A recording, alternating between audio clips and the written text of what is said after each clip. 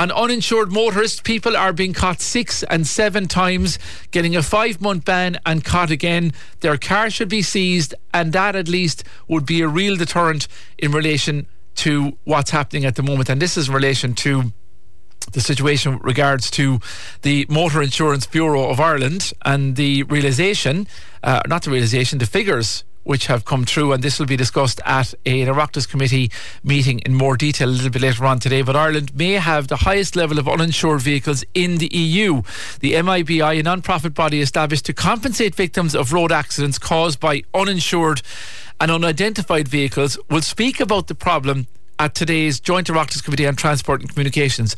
Ireland has 4 times the average EU level of uninsured vehicles and 3 times the rate of our nearest neighbours, the United Kingdom. Recent research shows that 1 in every 12 private vehicles on Irish roads is uninsured.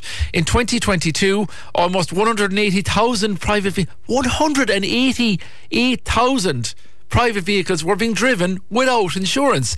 This represents an increase of 13,626 uninsured vehicles over the 2021 figures. The MIBI is also undertaken an analysis of the level of uninsured driving across the EU, the European Economic Area, as well as the UK and Switzerland. The most recent European data comes from 2021, when Ireland recorded a level of 7.8% uninsured vehicles. It was the second highest level in the EU at the time, behind only Greece. However, the updated figures for Ireland show in 2022 the level of uninsured driving has gone up to 8.3%, which would put Ireland at the highest level of uninsured driving in the EU if other countries maintained or reduced the level of uninsured drivers over the same period. If you have a view on that, get in touch with the programme. Just to give you an idea of other countries. In the UK, the level of uninsured vehicles 2.5%, France 2%, Croatia 1.4%, Romania 1.2%, Iceland and Sweden 0.7%, Poland 0.3%, and Germany and Finland had effectively no insured vehicles. So what in God's name is going on here?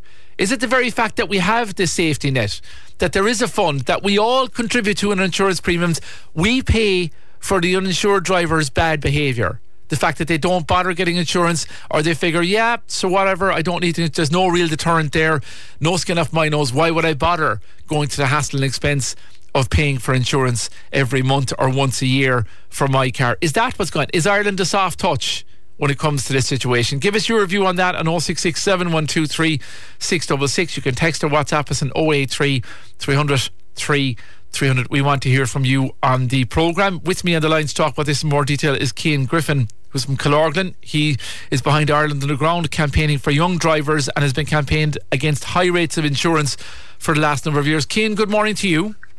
Good morning, Jerry. How are you? Thanks for joining me this morning. I'm not too bad. What do you make of the figure? Seems pretty high, or are you not that surprised? What's your view? I'm surprised at the rate of it. Yeah, all right. I mean, I knew it was a high rate of uninsured drivers in Ireland. I didn't realise it was going to be that high. I think it's what, 10 years since I picked up the campaign, when I was in Dublin in front of an Oireachtas committee myself, and the discussions at the time was that the rate of uninsured drivers would increase drastically unless something was done at the time. I was 21 at the time. I'm 31 now, and looks like we were proven right in what we said. Yeah, and that looks like it is what is playing out here. It is part of this, or is it possible to quantify part of this, the cost of insurance, the cost of car insurance? I think so. I think it's kind of a two-headed beast, really. You have the cost of it, which is thankfully or unfortunately, I suppose, depending on how you look at it, I'm not considered a young driver anymore, so I don't have direct. It's not all that different to what it was for me 10 years ago, so I think it's still quite high, and yeah, you hit the nail on the head there a moment ago, that it's very much a soft touch. The policing of uninsured drivers has been lackluster, to say the least. The punishment is next to nothing. I mean, if you're taking an uninsured driver off the road, I mean, effectively they shouldn't have been on the road anyway, so you're already telling them, don't do what you have been doing, and letting them off, because if they'll drive uninsured, then what's a court telling them don't drive going to do? They're just going to go out and do the same thing. So the policing of it has been lackluster. The punishment for uninsured driving is basically non-existent, and then you have the cost of the actual insurance to compound the entire thing again. So it's perfect storm, I suppose, of situations that would cause these kind of figures. What would the answer be? Is it, as one of our listeners suggested this morning, to take the cars off uninsured drivers? Once you're found uninsured, your car is gone. The state takes it and sells it off to somebody else. Yeah, that's one idea. I proposed a thing called no fault insurance a number of years back, whereby everyone has a basic level of insurance from the state that they could then top up through private insurance companies if they like. That would be a much more radical solution. But yeah, I think more severe punishment in the short term is an obvious way to go. Like, yes, taking the car off them. Now people will argue, how's someone supposed to get to work, etc. and all that, but I mean, if they're driving uninsured, they're the ones that are driving the cost up for the rest of us who are paying insurance. Yeah, that's what's particularly galling about this, is that the rest of us are paying and we're having to pay into a fund that then bails the situation out that they get themselves into when they're not insured, and the money comes from that fund that we pay into. Yeah, exactly. So there's, like I said, there's effectively no punishment for them. If, like that, they're allowed to keep their car, then they're just going to go right off. They'll probably drive home from the courthouse. Yeah, you know. So it's a bit ridiculous, the lack of foresight, I suppose, in all of this. Yeah, it's not a victimless crime. Every year the MIBI pays out in the region of €70 million in compensation to victims of accidents caused by uninsured drivers. The average cost of each claim paid to the victim of an uninsured driver came to €78,736. That's big figures, Cian. It's crazy figures, and I think the fact is that it's not immediately evident to most people that we are the victims of this kind of crime. They don't see it. The average Joe Sup, I suppose, doesn't see it as a major issue. They're like, oh, what harm? Yeah.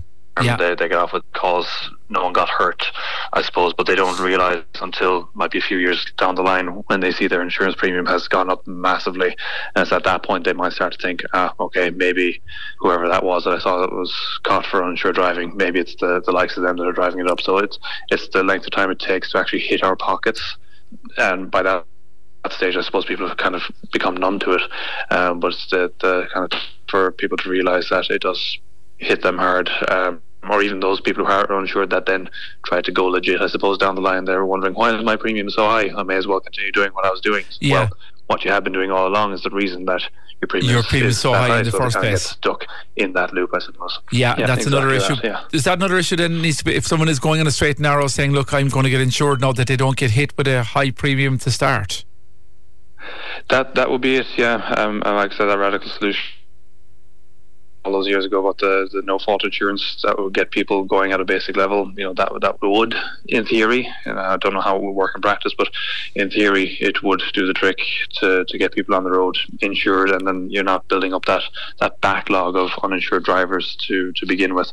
Now, my only concern is it might be too far down the road for that at this point, because everything has kind of been a shambles right from the get-go for how many years now. So you're kind of working through a backlog of issues that you're trying to get cleared before you can even get out the other side to look at how do you address insurance issues in the future. You're still trying to address historical insurance issues, and there's been no significant efforts that I can see in the last 10 years since I've been campaigning to try and get this done.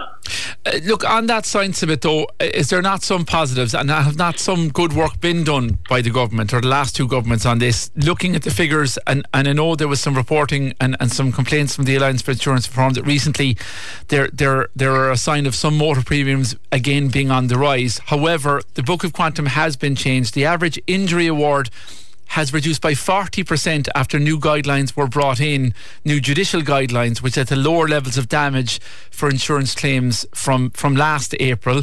There's been a 27% reduction in the level of premiums being charged to motorists in the last 5 years, from 2017 to the last quarter last year.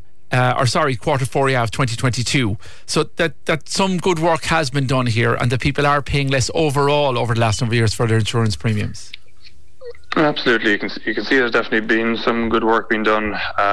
It does seem to come in drips and drabs. We'll get a bit of good news this year, and then next year you'll be hit with something like these figures that'll kind of take you back a step again. So it's I suppose you kind of describe it as 2 steps forward, 1 step back, the way it's going at the moment. But yeah, look, there is some good work being done. There's been a lot of pressure applied to consecutive governments by the likes of the Alliance for Insurance Reform and other private equity groups. There's a lot that are really, really pushing for this kind of change.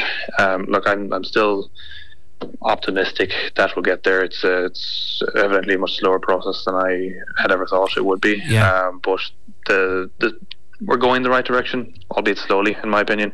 But I'm hopeful that eventually, that maybe when my own children are driving, they might see a much more reasonable insurance experience. Yes, exactly that. Okay, all right, Cian, listen, look, thanks a million for giving us your views on that this morning. That's Cian Griffin talking about that high level of insurance.